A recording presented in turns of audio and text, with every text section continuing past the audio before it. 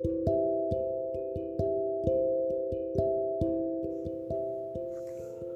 morning. Psalm 112. Blessed is the man who fears the Lord, who delights greatly in his commandments. His descendants will be mighty on earth. The generation of the upright will be blessed. Wealth and riches will be in his house, and his righteousness endures forever. Unto the upright there arises light in the darkness, guidance and peace. Surely he will never be shaken. He will not be afraid of evil tidings. His heart is steadfast, meaning, fixed, trusting in the Lord. His heart is established. He will not be afraid. His righteousness endures forever. His life, meaning his, some versions call horn, or meaning his power, or his strength, will be exalted with honor. In contrast to this, look at what happens to those who all their lives hate and reject God and His Word. The desire of the wicked, meaning the lost, will perish, be destroyed. All their plans will in the end fail, for they refuse the grace and love of God. I'd like to talk to you today about the fact that in our world today, the Christian believer stands apart from the world in its wisdom based on human logic and reasoning.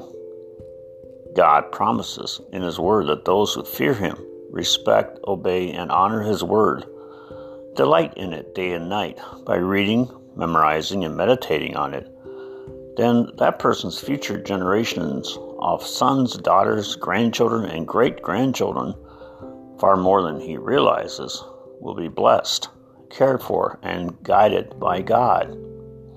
God promises wealth and riches will be in the home and life of the man or woman who delights himself in God by prayer, praise, and daily in His Word, and surely sharing that eternal life with other people. Verse 6, surely he will never be shaken. It has been the testimony of thousands of Christian believers from the centuries down since the church was started, that they were not living a life of fear and worry.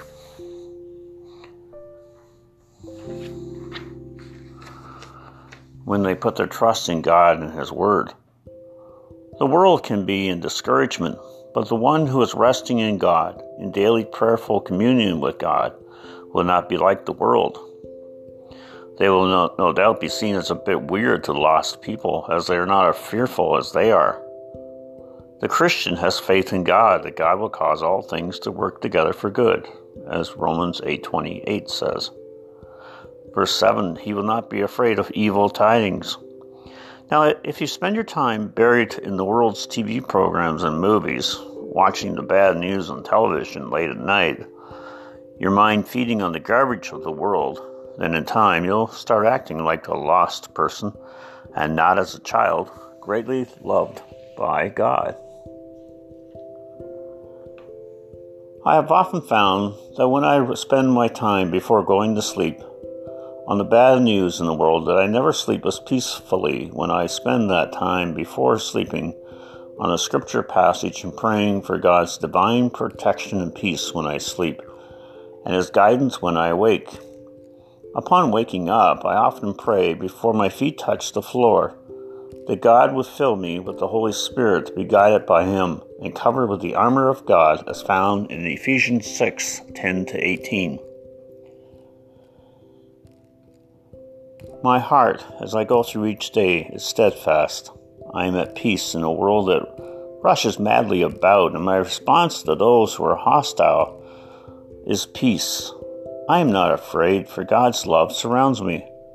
When you leave your life in God's hands, He will, in His own timing and ways, exalt you, to be seen as a fragrance of life to a world in need of Him. I have been in many trials and temptations. I have been rejected by family and friends for my following Jesus as my Savior and Lord. I have had several operations, heard and seen things many would be shocked by. But in each thing, I've had Jesus beside me. His peace, love, and direction never let me go. I realize to the intellectual, or to one who says there is no God out there, that for the first 20 years of my life, I thought only about my life, what I could gain and learn, and God was at arm's length. I called God our Father on Sunday, but acted like an orphan the rest of the week. All I did was pray a simple prayer in June 1974, and God took what I said seriously and changed my life from the inside out. And that simple prayer was simply, "Dear God, forgive me for all of my sins before you.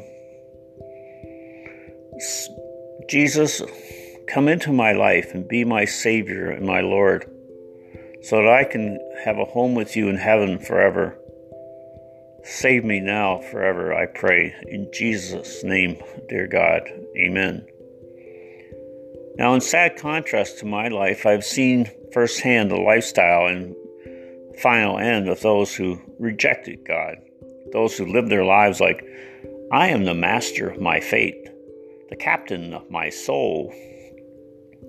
I have been to their sad funerals, the grief of their loved ones left behind. I recall so many who rejected God tell me personally about their plans to live their life, why they didn't need or want God, or that they had a form of Christianity, but they held God and His word, His holy word, far, far from them. My friends, how can I make this more serious than it already is? Place your eternal trust in Jesus Christ to save you, now and for eternity. Tell others about His love from His holy word.